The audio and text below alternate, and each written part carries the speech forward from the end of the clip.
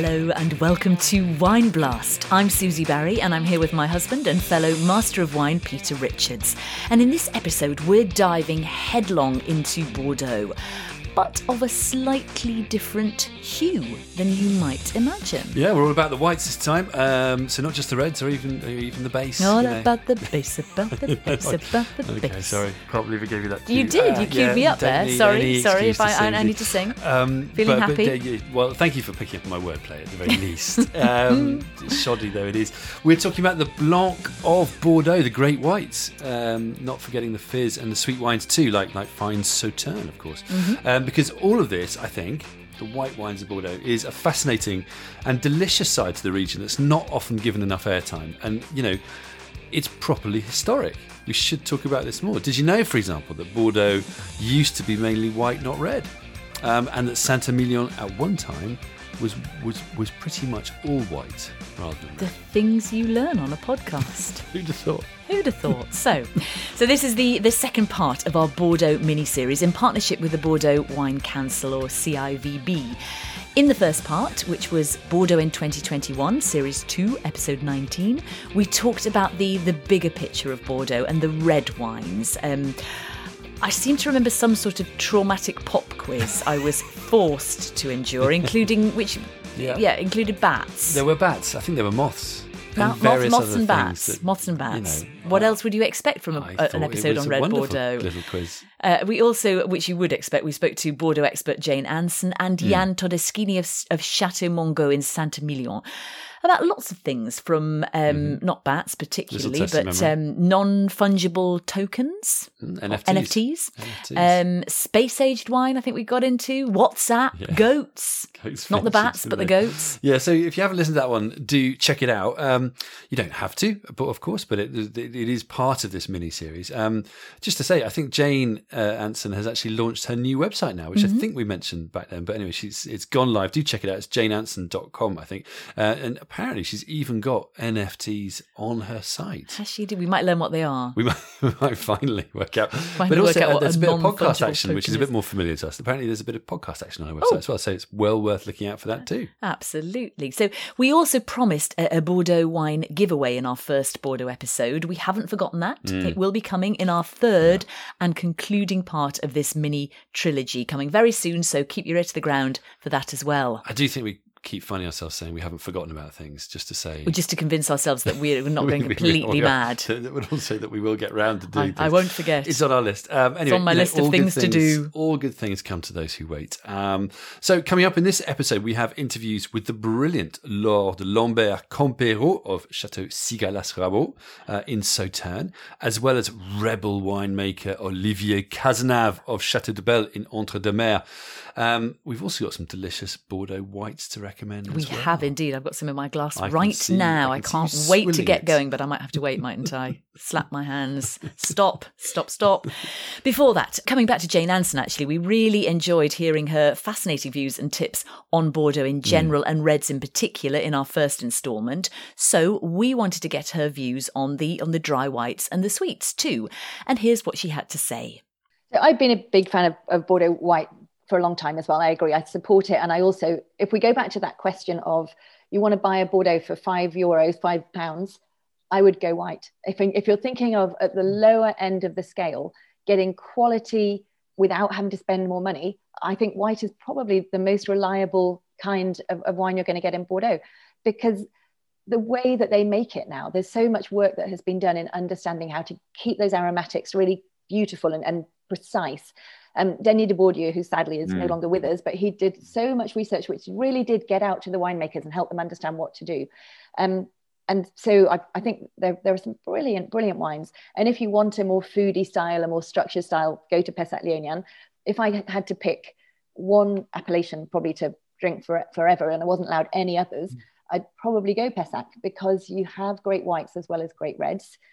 And there's a balance in them, but there's also a sexiness in them. You know, they're not afraid to make a wine which, if you took into a dinner party and you gave it to your friends, that you know that they'd like it and that they'd feel it was a bit of an occasion. Like wines like Smith Haute Lafite White, you know, or even Les Hôtes de Smith wine, which is the cheaper one.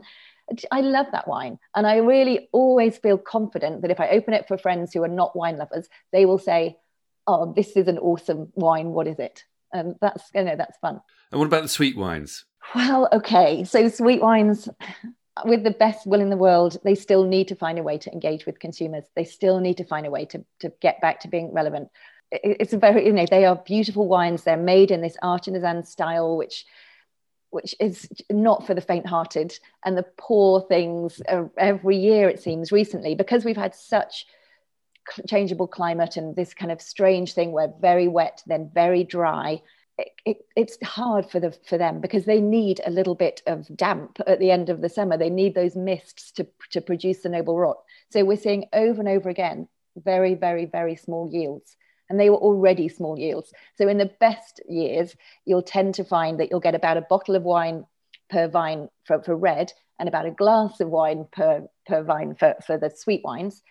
But today, even that, they'll be lucky if they get that. There have been so many years where they're getting 5 hectolitre per hectare yields, that kind of, and it's just not sustainable. So I really hope so much that they find a way to connect. And we are seeing that. I think that's probably the best part of Bordeaux for wine tourism. We're seeing great hotels opening around Sauternes, and the chateaus are getting more restaurants going. I saw just recently that Giro's doing a farmer's market for producers across Aquitaine, and those kind of things is what they need to do. That they need to find ways to get people to Sauternes, because when they taste them, then people invariably fall in love with them. I think you've got to have a couple of good cocktails as well. I have one of my other recommendations for a Sauternes cocktail would be have a bit of Sauternes, have some champagne, and have some blood orange juice. Put them all together, maybe with a little bit of ice and a slice of orange, and it's absolutely brilliant. And I think we just need to be a bit more fun about how we approach it. Sauternes, champagne and blood orange juice. That just sounds like the best breakfast ever. I think it's my idea of a perfect cocktail. Well, yeah, absolutely. I mean, I love blood orange anyway, but it's certainly fun. And I think Bordeaux, to be fair, needs a bit of that. I think so. It almost sounds heretical, but equally it sounds fun, and you think that's probably a good sign. Why not? Why not? Sauternes a funny one in general, isn't it? It's so hard to make. You have to make it so painstakingly, and you need the right conditions for it to be made. But relatively speaking, it's seriously undervalued for what it is, isn't it? Most of it, yeah. I mean, not the top names, but most of it. Actually, but even then, what you'd argue, Yquem, how does it stack up value-wise to other things in terms of how it's made, yields? I don't know, but tiny yields, all that sort of thing. The important thing is it can be delicious and seriously age-worthy, seriously fine wine. Yeah, and it can make a really good match for food, can't it? The right food. The right food. Exactly, the right food. So savoury things like cheese, which you wouldn't necessarily think of. And it can also be an aperitif if you like that kind of thing. And I suppose, what's the classic style of Sauternes? It's pretty luscious, isn't it? It's lusciously sweet. You've got the sort of the honey, apricot, barley sugars, those kind of marzipan so that noble characters. Rot, which is quite an important element of the style, which is what dehydrates the berry and concentrates it, and also gives it extra flavour. Sort of that.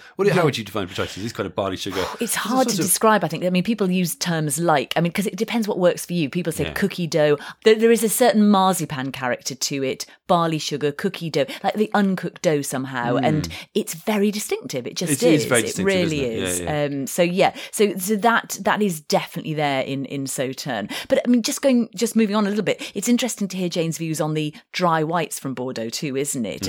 Especially, I thought that value tip. If you want the best value at the cheaper end, go white. Fair enough. Isn't it? We've always been great fans of Denis de Bourdieu. Lovely man, much missed. And he was so important for Bordeaux and the development of its white wines, wasn't he? I think the whites really came on with his help. They developed. They've always been important, but actually they just got to a new level. Yes. I mean that wine we always what was it, talking memory, Doisy Dayen Sec. Yes, which we bought a lot of and absolutely loved. I mean, I've always been a massive fan of white Bordeaux. They're not often the best known wines, but they can be fantastic, can't they? Bordeaux can do affordable fresh whites, which is a point well made by Jane. But the best for me when they're for oaked both of us, I think, when you're going to say oaked. Yeah. They're so distinctive in that style, aren't they? With a sort of piercing citrus character, but also quite exotic tangerine notes and nutty and creamy. They're quite hedonistic, really, but always kind of quite fresh and foodie. Yeah. What was that wine that blew you away? What was the wine that blew me away? The you one do that not was remember? seminal for you. Pavillon Blanc. Pavillon Blanc de Chateau Margaux, or by Chateau Margaux. I mean, it's just the most phenomenal Bordeaux white. Totally captivating.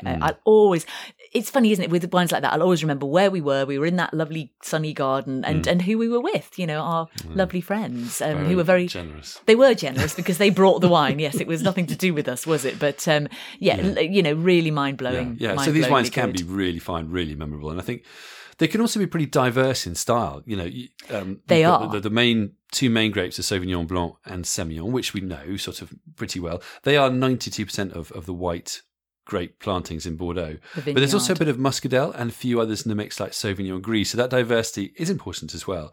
But the whites are usually blended, but it can vary, and they're grown all over the region, so they can crop up in really unexpected places. When I went to Bordeaux recently and I was in Saint-Emilion and I tasted a Chardonnay that had been grown in Saint-Emilion. I mean, you don't expect it, but it's there. And actually, there's a bit of history to that too. Yeah. So, what was the point you were making though about Saint-Emilion being white back in the day? Yeah, exactly. I genuinely didn't know that. And some of this comes from Jane's excellent book Inside Bordeaux by Jane Anson. If you go back to the Middle Ages, some areas of Bordeaux, like Saint-Emilion, were pretty much all white wine. We'll touch on it a bit later on. Isn't it? But really. Jane says that in 1969, whites accounted for 59% of all declared harvests. So, by far the majority of wine in Bordeaux, as recently as the late 60s, was white. Yeah. Red wine only overtook whites for the first time in 1970. So Bordeaux, thinking of Bordeaux just as a red region, is fairly recent. Even, what was Claret, the origin of that word, seems to be almost certainly to have been a blend of whites and like reds. Like rosé, wasn't it? Yes, but to be fair, now what you're saying really is the picture is very different, isn't it? Exactly, now. Of course. Only 9% of Bordeaux's vineyard is white these days, and 4/5 of that is for dry and 1/5 is for sweet. So it's a teeny amount of sweet. Yeah, oh my goodness. It's really small. They're pretty small numbers all around, aren't they? But, Jane Anson makes the point that this is just as much about fashion and consumer demand as it is about terroir. That there's great potential for white wines all over Bordeaux. And one producer I was speaking to said white is starting to come back a bit, but partly because it's easier to make and sell it at the cheaper end at the moment, which isn't obviously a great reason. But, there could be a shift back towards that over time. Who knows? Yeah, I mean, although I imagine with climate change, you might actually expect more red, to be honest. Yes. I mean, it'll be interesting to see, won't it, really? Yeah, I mean, it could go either way, and not just because of climate change. You can harvest whites early and you can still make them really, really well. So, you never know. So who knows? Anyway, let's move on to our first interview. We were lucky enough to secure some time with Laure de Lambert-Compeyraud, winemaker and co-owner of Chateau Cigalas Rabault. That's a first growth Sauternes property, not very far from Chateau d'Yquem, very famous Yquem. Laure had a successful career in Paris in antiques and advertising before she joined the family business, the wine business, as the 6th generation. That's not bad going, is it? 6th generation. Yeah, but I mean, let's face it, you've got to be pretty brave. Yeah. Join at that point. She's not afraid of a challenge. We know that with Laure. So anyway, I asked her what she felt about the white wines of Bordeaux. I'm very excited because Bordeaux was white before. Bordeaux before 1977 was white, and today really red. When people think Bordeaux, they think red. And for me, it's something like to reappropriate my history. And that's why I was very excited to explore the Semillon, an old forgotten grape variety, actually. You've been described as a rupturiste or a disruptor in Sauternes. Why is that? I like to explore new solutions. When you are in a great terroir, you want to try many things. At Cigalas Rabault, we can do everything. It's like when you have a nice car, you like to push it to see what is under the hood. And for me, it's exactly the same. I like to talk to the border, but I never compromise with quality. I never go out of the border. Now, as part of this disrupting, you've introduced a no sulfur added wine, Le Cinq de Ciguelas Rabault, which is one of your sweet wines. Can you tell us about your approach and your rationale with that wine? Always in the same sense, to explore what the great terroir can give.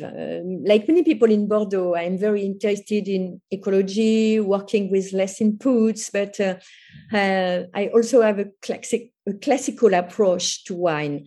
Wine doesn't make itself. I don't feel like a naturalist. I'm very pragmatic and quality always above all. That's what I try to do with the five, something new to explore, and with the magical botrytis, yeah. And has it been successful not adding sulfur? I think it's different. It's different because it's no potential of aging, that's sure. And the wine oxidates very, very quickly. But I like the aromas in the beginning. It's like when you are in front of your tank. So that's so you can smell the aroma, exotic fruits, and it gives acidity to the wine. I think it reflects our original terroir too, but in another way. And that's really interesting. So the Le Cinq is deliberately an early drinking, a younger drinking wine. Yes. Yeah. It's like a rosé, you have to drink it very, very fast. So Sauternes has been described, and I quote, as a wine made by masochists, drunk by hedonists. What do you make of that description?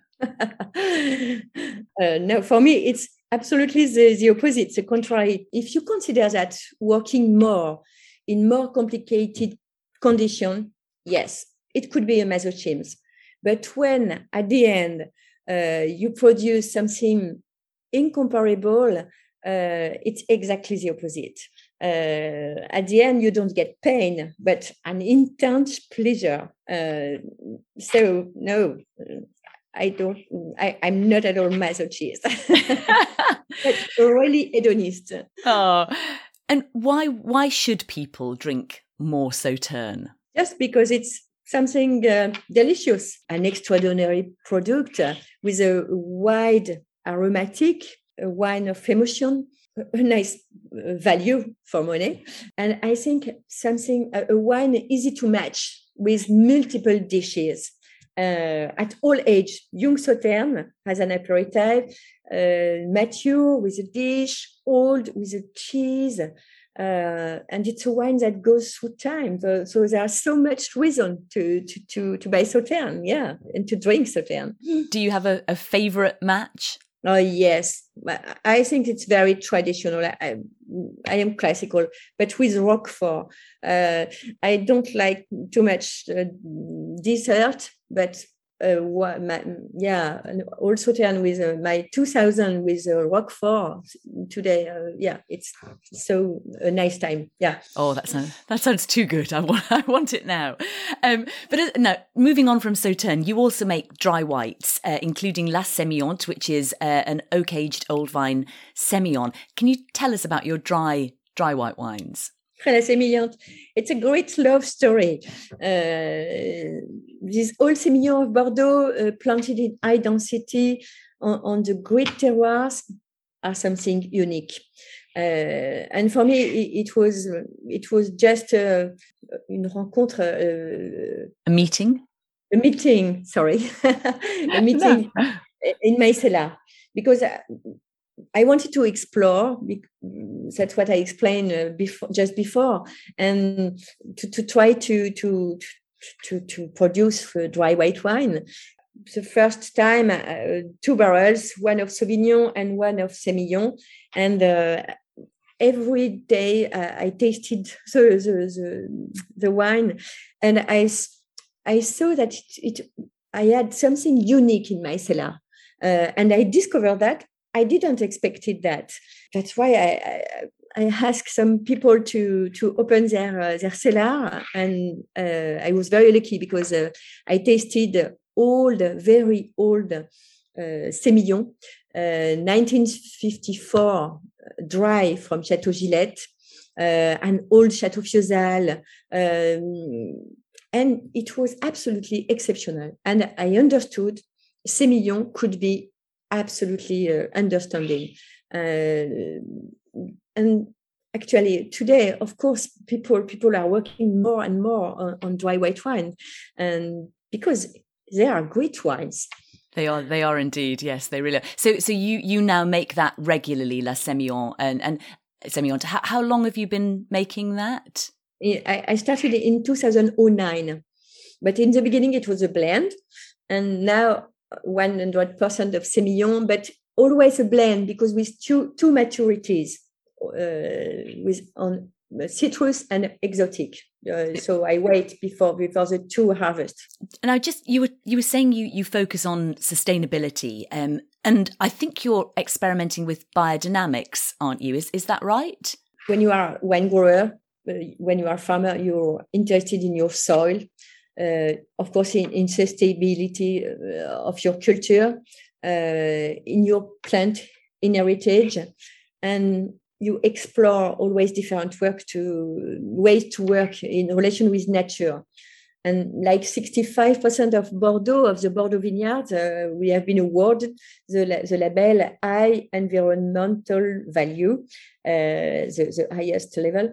And we work and do research in the vineyards with my neighbors. We are very interested in agroforestry, like Cheval Blanc today.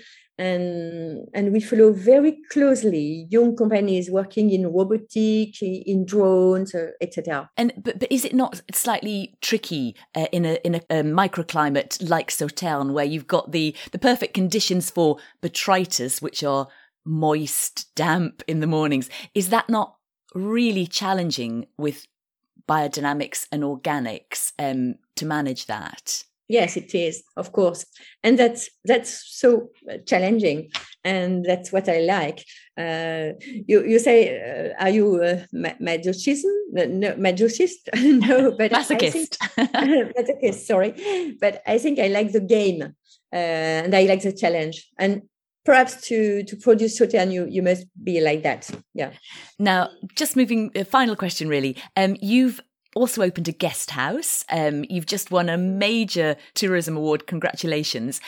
How important is tourism to the future of your estate and Sauternes and actually Bordeaux in general, do you feel? We have a wonderful place, a very beautiful Illy. We have on the road of Grave and Sauternes an incredible wealth of an heritage, mini castle, an exciting ecosystem.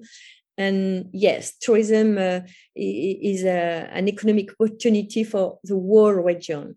At the time of post-COVID, people are happy to spend time in quite a nice landscape.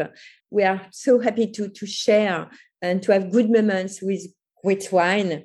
And finally, what is a wine? That's why we produce wine, to share with people, with friends. What a lovely thought. Laure, thank you so much. No, you're welcome. Thanks to you, Susie.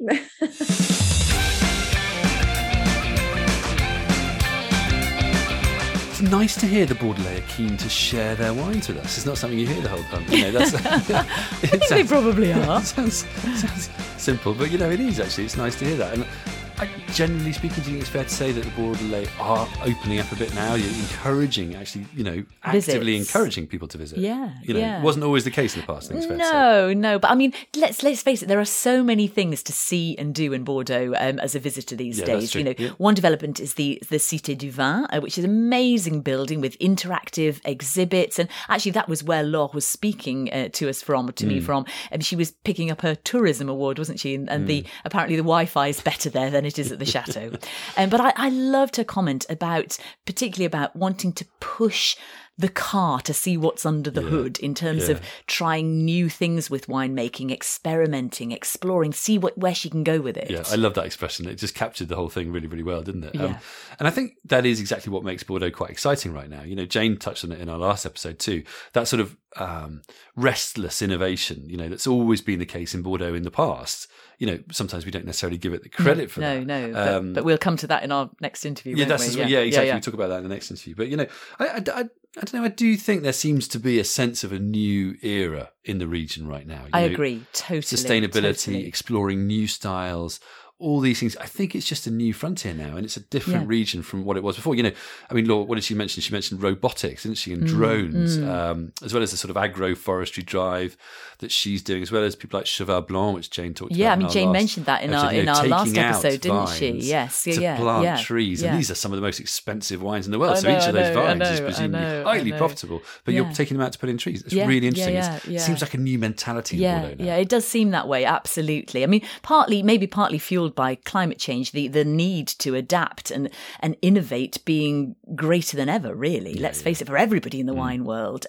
Laura did mention actually to me that they're changing their canopy management and rootstock selection because of this. And I think it's typical across the region. People are reevaluating. They are, as we said, disrupting. Yeah.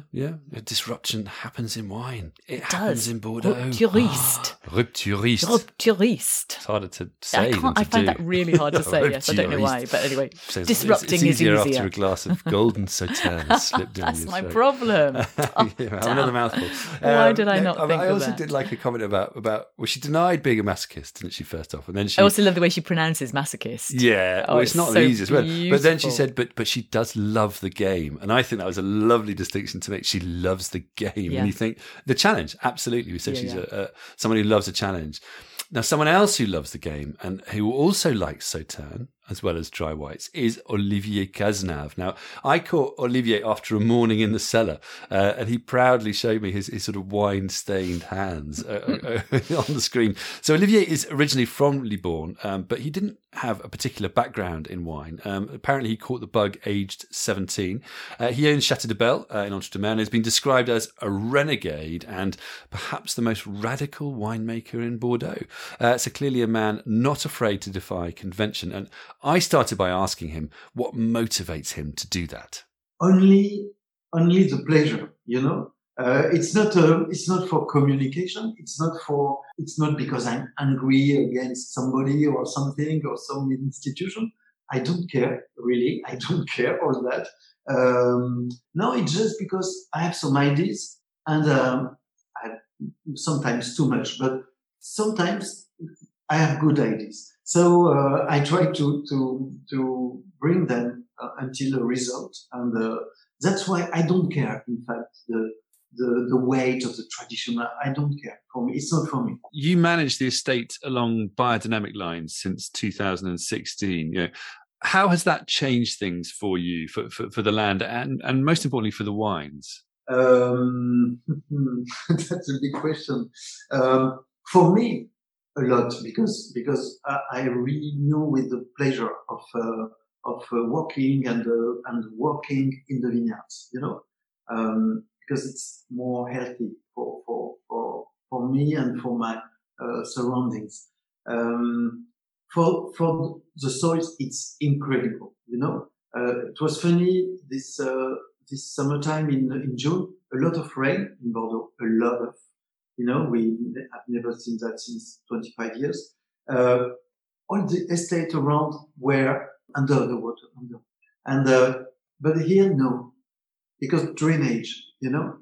The soil is much more living. We have earthworm like snakes, like that. They make a very good job in the soils, plus many plants. So the drainage is fantastic. That means it's not only for the rain, it's for anything, for oxygen when the soil needs oxygen, it's for roots when the roots need to get some water deeper or to get freshness. It's good for everybody, The vineyard is more healthy.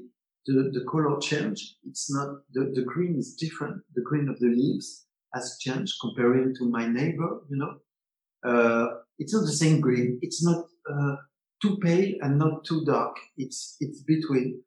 Maybe it's natural greenness of the leaves.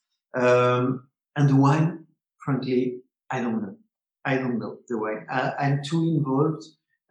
It's so difficult. Sometimes for my wine, I cannot say yes. For some wines, that I try blindly, I can say, okay, this wine is at least organic or maybe biodynamic, because I have two sensations. One is sometimes purity. That's a very good comment. And sometimes it's not purity, but it's a naturality. That means some defaults, but some qualities bigger than defaults. And not nature wine. Naturality is different. Frankly, it's very difficult because it's a rule. But when you are in biodynamic, your mind has changed, so you make wine differently. So it's very difficult to analyze and say, oh, this one is, No, I really understand what you're saying. I think it's very difficult and fair enough not to be drawn on on exactly what differences it makes. Who knows? But for the land and for you, it does make a big difference. But talking about your wines, it's notable in your wines that you're aiming for lower alcohols, food-friendly wines that aren't showy, just very drinkable. You also say, or you have said, you make the opposite of star wines. Just tell us more about your approach in that sense. Okay. As I said before, I make the wine I like. So I don't care about wine spectator, what they expect, or, I don't care. All of that, I'm very happy if I have a good notation, for sure. But I follow my taste. I follow my wine had changed, since 20 years I make wine. They have changed because I've changed. So I make the wine with lower degree, with a more, maybe less aging for some, more for others. I go more on the extremes because of experience and so on. And, Échappée Belle in both white and red are non-vintage wines. Yeah. That's pretty rare. It's a region, Bordeaux's a region where it's all about the latest vintage. So why do that? There are three reasons. Main one is I'm fed up with the vintage in Bordeaux, this holy vintage. So I say bad word, and we erase the vintage. Like in Champagne. You will never ask to a champagne producer, why don't you put a vintage? Because it's the tradition. So I follow this tradition. Second reason is sometimes, as this particular range, Échappée Belle, red and white, I want a result. Okay? I'm not working on the terroir and so on. I want a result in mouth. So sometimes I blend vintage, like in Champagne, Sometimes you have 1, 2, 3 vintage different in the bottle. Okay? And the third reason is, I don't remember, is mainly, is to change from the vintage, it's too demanding now, the vintage. So they will not want a 21 because it's not a very good one. No, we can make good wines also because we work hard and we will not sit on our stock and say, okay, let's wait next year, And the Échappée Belle Blanc isn't like other Bordeaux whites. It's mostly Muscadel with a bit of Sauvignon Blanc. Why did you go down that route? First reason, I don't like Sauvignon in Bordeaux. I don't like the style. I like some Sauvignon, but very few. Okay. For me, Sauvignon must be in a very specific terroir, calcaire, limestone. On that, and with a good ripeness. Okay, I have my opinion on that, for Bordeaux. So I don't like Sauvignon. Sauvignon is okay, but I discovered Muscadet in Dordogne with the Luc de Conti. I really, really like this wine, and I've heard that there are many in Entre-deux-Mers, in Sauternes, but they don't like the grape because it's not so easy to run. Okay, and also the wine is interesting after 1 or 2 years of aging, even in a stainless tank. you know. So it's not for Bordeaux people, because normally in end of July you have sold all your last vintage, you know. So they don't know what to do with the grapes, so they don't renew the vineyard with Muscadet. They give up. And I try to defend that. I try to show other possibilities in Bordeaux, which were very traditional, you know. A point important, in between two wars, in Bordeaux, you have registered more than 13 white grapes. 13. 13. So now we have 3, you know, 2. We have 2, you know, in fact. So that show that historically Bordeaux were producing much more white than red first in until the 50s, and we had many grapes like Chenin. You know, I had plenty of Chenin in my vineyard. Just I look at the window, I see my Chenin grapes. You know, because they were. I like the grape, but they were in before, and we have the good soils for that. So just to explain that you have not only Sauvignon, Semillon, and we need to defend this patrimoine. Yeah, heritage. The heritage of Bordeaux, which, as you say, there's a lot of white heritage in Bordeaux.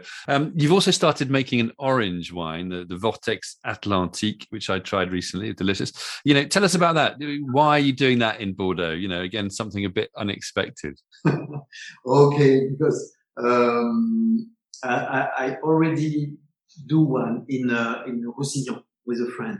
It's called Tatsima, but it's a very heavy orange wine, you know, more than between 3-4 weeks of maceration. Wow, it's 15 degrees. It's a heavy metal orange wine, you know, Grenache gray and white grapes. So very tannic. And my idea was to make something lighter, something more elegant, and also more accessible, because I don't like these wines are fashionable at the moment. Okay. That's why people who produce wine, I don't know, at 10 euros, okay, this one will be 20. Why? You don't know, because it's not a lot of work more than the red. It's the same. So my idea also was to make an orange wine at the same price as Échappée Belle range, you know, because it's the same work, and it's not because it's fashionable that I will double my price. For me, that's the best way to kill the product, you know. And it's funny to change, you know. I have many other projects. You know. I'm making a Rancio in Muscadel. I'm making a black and white grape blend, you know, Merlot, Semillon. Okay, so many projects are in my mind or in the cellars already. Just because even I come back to history, they did the same before, you know. It was okay. It was working. So why not doing now, you know, to change? I'm curious about that. So the future of Bordeaux may be a little bit white. Yeah. A better respectability for the white. That's what I expect. Olivier Cazenave, thank you very much indeed. Okay. Hope meeting you soon in real.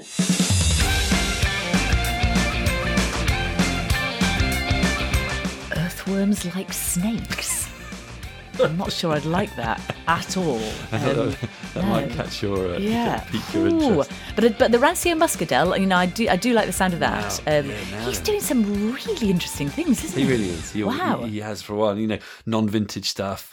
Really, you know, the focus on elegance in his wines. Also the orange wine, you know, and the Chenin Blanc he's got planted. You know, he is clearly doing a lot of experiments. I think he alluded to it, didn't he? So it'd be fascinating to go and visit him. We need to visit. To find out dying exactly to go. what he's got cooking. It's like you could just see him, sort of all these little pots and steaming and bubbling away. And, you know. I mean, you said he had just come from his cellar, hadn't he? But did he say anything about the 2021 harvest? Yes, he did. Vintage? Yeah. The 2021 harvest. It was before we started recording, actually. But you know, he said his hands weren't stained as much as normal to make the point that it's a much lighter vintage. I mean, I think it's something we've talked about this in terms of England, haven't we? But Yeah. 2021 Yeah. is not the easiest vintage No. in many parts of Europe. I think it's been a really hard vintage in Bordeaux. Lot Lots of of rain, rain. weird weather patterns, a bit of rot, as there has been in the UK. He says it's not as bad as 2013. It might be a sort of lighter version of 2014, but we're just going to have to wait and see. But either way, people have had to work hard and continue to work hard. Oh, it's not easy. it's not an easy life, is it, Who'd be being a a winemaker? winemaker? Good Lord. You have to have a sense of humour, But it which was Olivia does. what was another interesting thing I thought was how he's rescuing and focusing on muscadel, which is really not a variety you see we would see or talk about a lot, really. We think of Semillon and Sauvignon and a little bit of muscadel, but his is good, isn't it? It really is. The Échappée Belle Blanc non-vintage it's well worth trying. It's 15 quid at pipwine.co.uk. So the current wine apparently is a blend of the 2020, 19 and 18 vintages. It spent 9 months on the lees, and it's really serious and mouth-filling, quite sort of grapey and honeyed with a touch of orange rind, just sort of lovely rich texture and spice. I mean, and more important than everything, it's just a bit different. It's My not mouth your, is watering. It's not your average expression. No, I'm sorry, we haven't got any here. I was I just about to say, on which note, we have been tasting a few whites, haven't we? And we have some to recommend, do we not? We absolutely do. Yeah. Don't we? So okay, we're going to quick fire through this. First up, it's not a dry white or a sweet wine. It's a fizz, because of course Bordeaux does fizz. Crémant de Bordeaux. It's not a hugely renowned style, but you can do it there. And sometimes there's some interesting things that go into it. So this is the Premier's Crémant de Bordeaux Brut non-vintage. It's about 10 to 12 quid or $15 to $20 in the US. So it's pretty good value. And it's a blend of Semillon, Cabernet Sauvignon, and Muscadel. I hadn't realised Cabernet was in there. There's often some red grapes Cabernet thrown in into there. Crémant de Bordeaux because, of course, you It's make really them nice, as a white wine like you would do Pinot Noir, wouldn't you? This one spent 12 months on the lees, and it's quite rich, isn't it? It's quite rich and bready and satisfying. It's just well made, and it's a really enjoyable Crémant. It's quite refreshing. It's Moorish. It's a bit buttery. It's just great value. Good value, Right, really over to you. good value. What have you got? Yeah. So, well, in the spirit of good value options, I've got the Calvet limited edition Sauvignon Blanc 2020, which is about $12 in the US or £9 at Waitrose, Ocado, Co-op. But obviously it can be often on discount. Yeah. And, I'm not going to lie here. I'm not a fan of the packaging. It doesn't look very quite old-fashioned. contemporary. It's quite old-fashioned. And I think that sort of undersells the wine because when you taste it, it is tangy, it's fresh, it's got that sort of classic pea pod and tomato leaf of Sauvignon. There's some nice texture. It's just a really lovely bottle of Bordeaux. It's got a Bordeaux taste and it's Bordeaux Sauvignon. You think, brilliant. I just wish they'd put it in a slightly more contemporary package. Well, I agree. It's a lovely, were. very classic Bordeaux expression of Sauvignon Blanc. Yeah. And it's really lovely and great value, I think. 9 especially when quid, it's discounted. Yeah. So picking up on Jane's tip for good value in Bordeaux, look to the whites. That's a really good option. So I've got one that's a bit different in style, but equally, I think, amazing value. It's the Cuvée Clémence 2019 by Cheval Cangal Entre deux Mers. It's oak aged. It's 70% Sauvignon Blanc. It's 20% Semillon, 10% Muscadel. It's that classic oak aged Bordeaux style, that sort of we love. creamy tangerine, but it's got really refreshing acidity. I think for me, it's spot on in terms of what I want from an oaked white Bordeaux. And it's really good value. At the moment, it's under 10 quid on offer at Vinatis. We don't know them particularly, but that's online in the UK, or you can get it under €10 in Germany and France. That is a total steal. I mean, I suppose we ought to say at this moment, it is quite hard, isn't it, to know whether you're getting an oak aged or a very fresh style of Bordeaux. It's a bit like white Rioja, or it's really tricky, isn't it, to know? I mean, I would say probably as a massive generalisation, this is probably an exception to the rule. The oak aged ones tend to be a bit more expensive, Absolutely, don't they? Usually talking sort of 15 quid plus for a good oak aged. Otherwise, how do you know? Unless you absolutely know the wine. But then you can talk about the same about Riesling or there's Pinot lots. Gris, whatever. It's tricky, isn't it? Sometimes you don't know what exactly the style, or getting to know a good producer and just following them. I think that's probably the way to do it, isn't it? But anyway, moving up the price charts, which is what we're going to do now, I've got two pretty impressive dry whites here. The first is Le Merle Blanc de Chateau Clark 2019. Which is smelling and tasting absolutely delicious. It's $26.50 from Belle Davis McCraith, US about $35 to $40. But you've got that complexity. It's layered, it's oaky, but there's some lovely fruit there in a very kind of grapefruity, more, I think that's more what I love. herbal That's way. what I love about white Bordeaux. Often you get that pink grapefruit. Yeah, I love that. And it's almost got kind of Chablis style minerality, but then more nutty, orangey characters that you would expect from Bordeaux. And then actually the other one I've got is one of Lore's wines, the one we talked about, La Sémillante de Cigalas 2015. This is $27.95 at Fill Glass and Swiget. You can also get it in the US around $25. I think it's also in New Zealand, available in New Zealand. And this is really complex. It's full-bodied, it's, you can see from the colour, can't you? It's a really golden, full-bodied, dry Bordeaux white. You've got lots of orange peel there, roasted nuts. There's a spiciness. It needs some good food to go with it, doesn't it? Something hearty. What food? Well, I was thinking about some of these more oaky Bordeaux wines, and I'm thinking really something for me classically French, where when you get that French casserole, I don't even know what you'd call it, where it's mushrooms or morels with some chicken but on the bone with the skin, and you pan fry it and then make it into a casserole with some creamy sauce and maybe wine and mustard and that sort of thing. I think that would be delicious. Equally, just some aged Comté. Or another thing I thought, something like a really, I'm going to call it tarte because it's French, so it's a tarte. In England, it's a quiche. But, like a cheese and caramelized red onion style quiche, tarte, whatever, would be a warm slice of that with some nice buttery pastry. I'm going to have to stop you there because you're going to talk about food all day. But I know, do you know what that get me reminds me going, of? Have you heard that thing on the internet, which is the take on the Michael Jackson song, Billie Jean, and it goes pizza tarte and pizza tarte and pizza, and it's Billie Jean, and it's a French cuisine does Billie Jean, and it's hilarious. If you can, I don't know how the hell you find that, but it goes. Where the first did you thing find is pizza, wasted hours. pizza. And it goes pizza tarte and pizza tarte and pizza. And it's anyway, maybe if we can't find it, you'll have to do the whole song for us. Maybe we need to just play it on the next podcast. Absolutely. Either way, new but music theme. the Semillon is just as much about age though as well, isn't it? And a lovely Semillon character coming through. It's got some beauty. It's really lovely. Both of those are really, really lovely so wines. Much diversity in white Bordeaux that you can discover. It's not credited enough. Anyway, I think it is amazing. Anyway, so we're going to move on from the dry whites to the sweet whites. Just a couple of wines to finish on. The first one is Chateau Larame, R-A-M-E, 2018 from Sainte-Croix-du-Mont. It's a good value option. It's 13 quid for 50 CL, so 3/4 of a bottle, at Majestic Wine in the UK. You can get it in the US for about $20 to $25. It's just, I think, for the value, Sainte Croix, these sort of other appellations, places, exactly, yes, not just not Sauternes. The well-known they can make Sauternes. some really good value sweet wines, very much in the Sauternes style. So this is just full of kind of honey and roasted pear and barley sugar.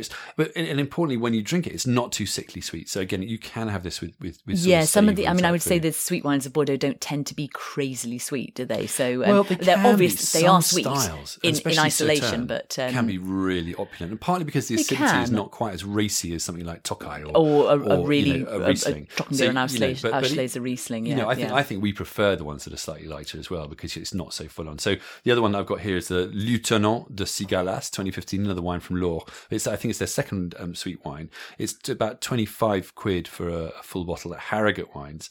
It's really sort of clean and precise, and elegant, and it's got lovely acidity. Yeah. It's quite lifted, so it's sweet, but the impression is not of cloying sweetness. It's a lovely wine, and the top wine also is made in the same style, isn't it? It's a very similar style, but we love this one because it's really good value. It's obviously much less expensive. Halves of this at about 15 quid. It's also available in the US. It's well worth trying. And I think that we did actually try it with Lore's recommendation of Roquefort, didn't we? Yes, beautiful.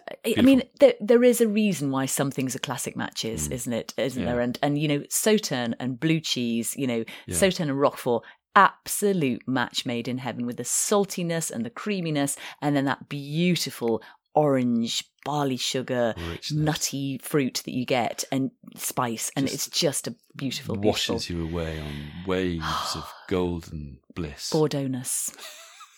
Cheers to that. Yeah.